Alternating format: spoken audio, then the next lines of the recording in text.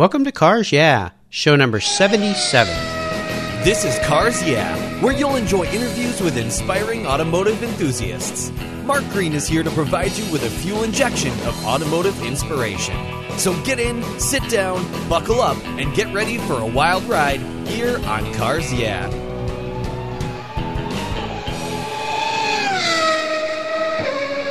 Do you love vintage cars? Then go to carsyeah.com and get a free copy of the fantastic Filler Up book. It's a full-color ebook filled with fuel filler fun, with over 60 color photographs of vintage cars, plus inspirational quotes from some of the most famous automotive enthusiasts of all time. Simply go to carsyeah.com, click on the free book button on the homepage, and download your Filler Up book today. It's free at carsyeah.com. Hello, automotive enthusiasts. Today I'm very excited to introduce a special guest, Andrew Evans. Andrew, are you buckled up and ready for a fun ride? I'm ready to go, Mark. All right, it's great to have you here. Andrew Evans is an up-and-coming 16-year-old race car driver. He is in the driver development program of PR1 Motorsports, which has won over 45 championships, including the 2013 ALMS Drivers' Championship. Andrew started racing karts when he was just 8 years old, and by 12, he'd moved up to shifter karts. And by the time he was 14, Andrew reached the top levels of the national karting scene. And then in 2013, at the age of 15, he had an impressive debut season of Formula F1600 car racing with the Lynx Racing Team. He then moved up to the F2000 category with PR1 for 2014 and is currently leading the Pacific Formula F2000 Championship Series. He recently broke the SEC track record in the Formula Continental category at the Laguna Seca Raceway, where he will soon be competing for the SCCA National Championship.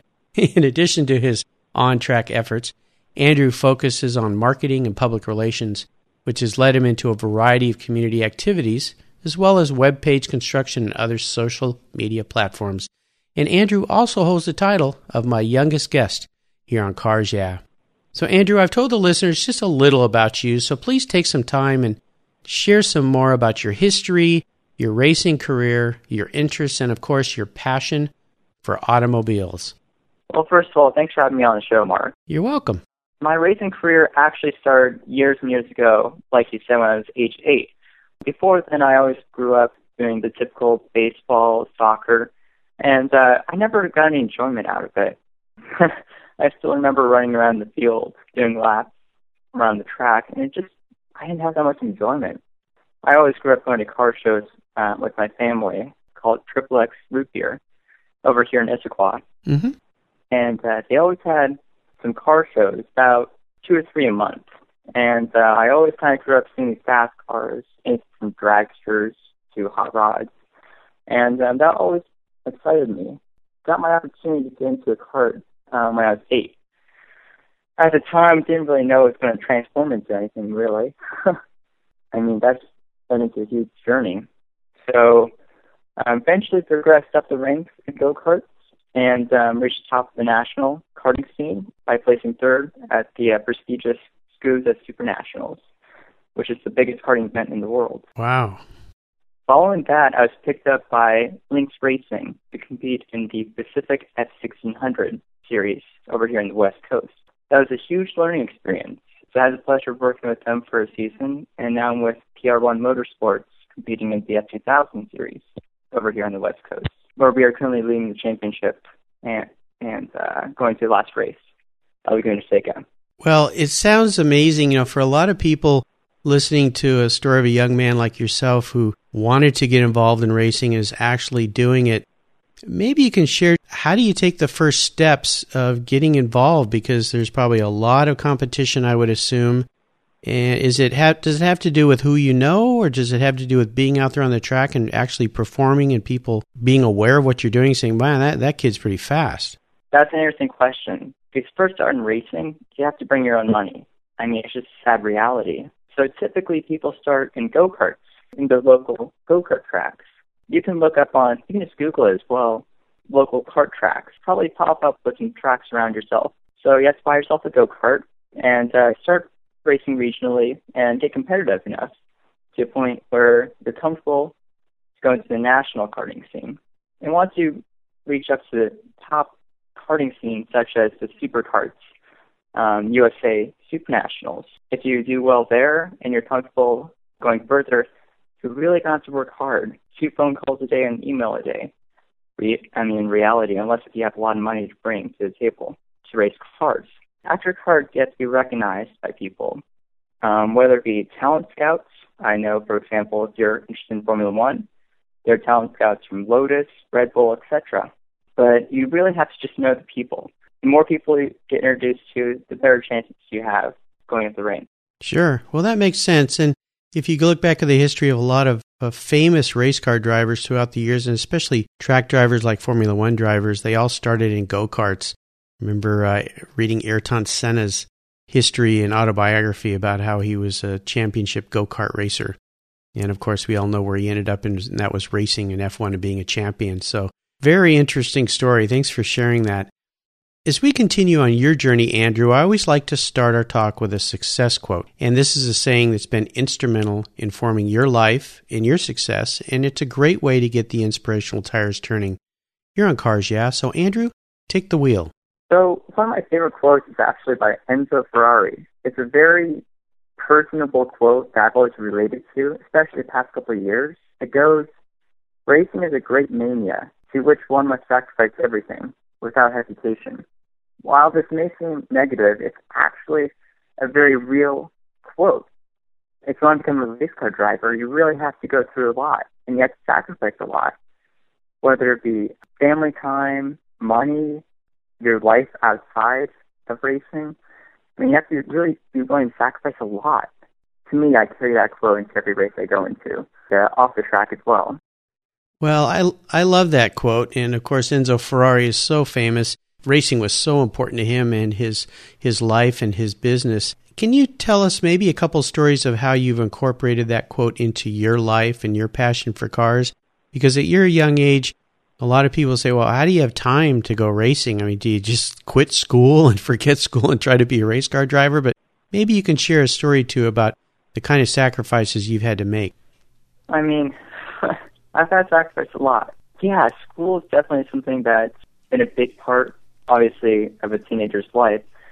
I incorporate that in racing by really just managing my time well, because you're going to be calling people, you're going to be sending out a lot of emails in your pursuit of becoming a race car driver.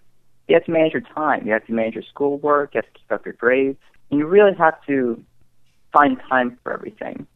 So obviously when you're at races, I typically try to stay up on my schoolwork off the track when I'm all done with the race.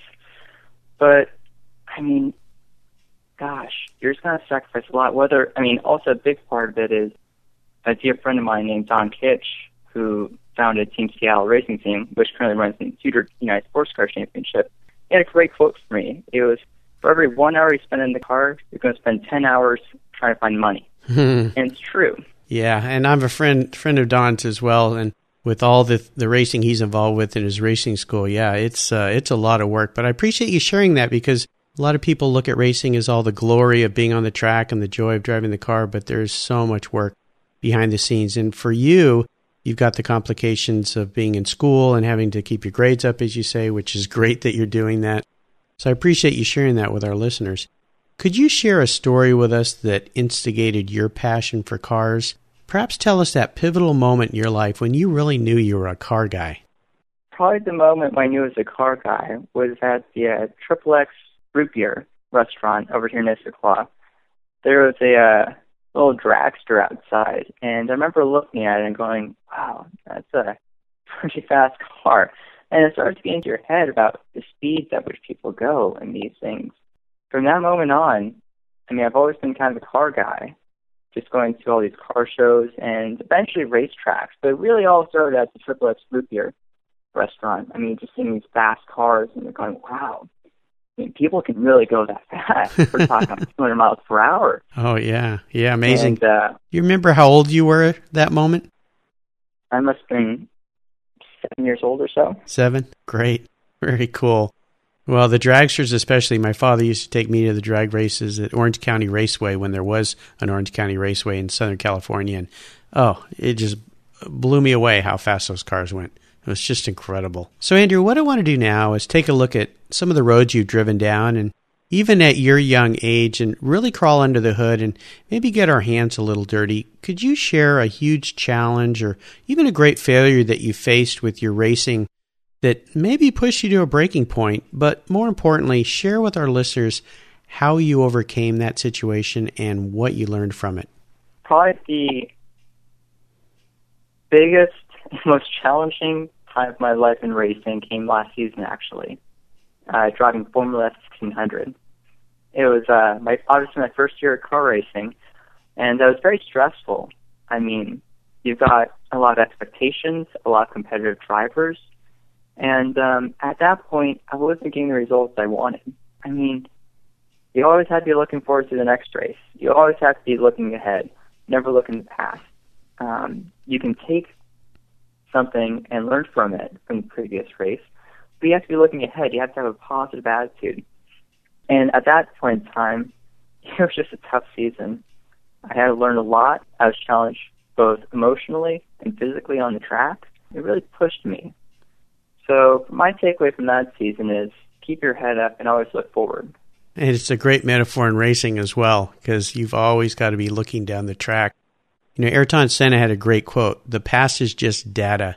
I only see the future." Exactly. Exactly. That's something you had to think about during those difficult first years of trying to be a race car driver and juggle everything in your life. So thanks for sharing that with us. So Andrew, let's shift gears here and go to the other end of the spectrum and share a story when you had a real aha moment in your racing career.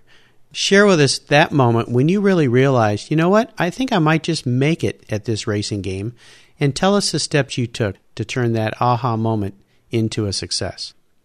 It all started a couple of years ago. My friend Don Kitch Jr. invited me to a Team Seattle pre-race meeting, and at the meeting they were discussing budgets for the 24 Hours of Daytona that was coming up in about a year's time. So sitting there, they're going over the prices and what it would take to actually get to the race. You know, it's interesting. There's sitting there, I realized this is going to be my life. I want to be a race car driver. I'm really going to have to work it. I mean, you're going to have to work hard for it. After the meeting, Don came up to me and said, for every 1 hour on the track, you're going to be at 10 hours of these meetings. And going from that moment forward, I realized I'm going to have to sacrifice a lot. I'm going to have to really work it. Like he says, 3 phone calls a day and 2 emails a day. And so that's really applied to my life. It was kind of that first aha moment where I went, that's what it takes to be a race car driver. Yeah. It's always be working. Both always on working. and off the track. Well, that's a great thing to learn at a young age so that you know what's ahead of you and you're not surprised. That's great. Let's have a little fun here. What was your first special car? And maybe it was your first car because at the age you're at, or maybe it was a go-kart. Can you share a special memory you had with that vehicle? Probably the first special race car I really had was actually this season. It's this green Formula 2000 race car. And coming into the first race of the season in January at Fontana, arrived at the track, never seen a picture of the car, never seen the car before, and pull up, see Bobby Orgel, who's the team manager of PR1, who I'm driving for this season, and shake hands, have small talk, finally get to open up the trailer door and see this race car. And I look in, and there's this big green orb staring at me in the eyes. Bright green race car. My mom plays tennis, so I've always grown up around tennis balls. Mm-hmm. I just watched the movie Castaway with Tom Hanks. We called the car Wilson after the tennis ball company and also this volleyball that Tom Hanks was best friends with on the island in the movie. Yeah. So the car is kind of my best friend at the racetrack. That was a great memory, just seeing this car and being able to put a name to it. Yeah. So that was probably my first real special race car. It's really... That's great. I love that story. Wilson, the green race car. That's wonderful. Now, this next question may not have any relevance to you because you haven't been around a long time. It's about seller's remorse. Is there any vehicle that you have sold that you really wish you could have back, or maybe something in your life going back that you wish you really had back that was related to cars? I don't have one, a car per se, but there is a go-kart. It was this go-kart that we must have bought when I was about 10 or 11 years old. It was a very special chassis. It was called the Novoso. Very few in existence. I raced with it for a season. I really wish I had that chassis still, because that was kind of the chassis that carried me through the season, and it was kind of my first truly competitive go-kart. That was my first truly competitive go-kart season. Had some special memories with it. So. Very cool. Very cool. I'm so happy you had an answer for that question. I was afraid when I asked it because of your age. Well, I haven't really had that many cars to sell, Mark, so how could I have any seller's remorse? But a go-kart's pretty cool. Is there a current project that you're working on right now, Andrew, that really has you excited and fired up? Actually, the SSA National Runoffs in early October at Laguna Seca. That's really exciting. It seems that we'll be the team to beat down there. So I'm very excited about it because we might actually have a chance to get the national championship title. Oh, fantastic. Really excited to find some partners who are involved in helping out a young upcoming race car driver. So I'm really excited about that project and the people that are looking to be involved in it. Yeah. Pretty exciting opportunity. Oh, fantastic. And a little bit later, we'll make sure that our listeners have a way to get in touch with you. And, of course, on your show notes page, there'll be a link to how they can get a hold of you. So if there's that sponsor out there that really wants to support an up-and-coming race car driver, he can get a hold of you and write you a big check, I hope. Okay, here's a funny question for you, Andrew. If you were a car, what kind of car would you be and why? If I were a race car, probably the biggest thing is I'd try to be a Lotus 78. It's one of the last great race cars designed by Colin Chapman. The car has side pods shaped as inverted wings, which generate downforce on both sides of the car. And it was fascinating because nobody really had experimented with this idea before. And it was very innovative and very forward-looking. And I really admired that. So if I were a race car, I'd be a Lotus 78 because it was innovative and it was looking to the future. Oh, fantastic car. And, of course, Colin Chapman has a special place in my heart because the first car I ever raced, a vintage car, was a Lotus 18 Formula Junior. Yeah, Colin Chapman was amazing in his lightweight approach to racing. Seems he didn't care a lot about the drivers in some cases, but as far as safety goes, but he sure built some innovative vehicles. Great choice. So, Andrew, this is a fun part of our talk. I call it the last lap. You know what that means. The white flag is out. It's time to put your foot to the floor. And this is where I fire off a series of questions, and you give our listeners some very quick blips of the throttle answers. So are you buckled up and ready to go? I am. Okay. What is the best automotive advice you've ever received? It came from a gentleman named Michael Valiente, who currently works in the 299 Sports Car Championship a couple of years ago. The quote goes somewhere along the lines of, Andrew, if I were in that position, and this is just following the race. And it made me think about why I was in that position, what put me there. I always apply that to each race. After every race, I look at the data and the video, and I go, wow, how could I have done that better? So that's probably the best advice I've ever had as a race car driver. Great advice. Would you share one of your personal habits that you believe has contributed to your success? One of the biggest things is actually I'm a data junkie, meaning that every time I come out of the car, I always go over to the computer and look at the data.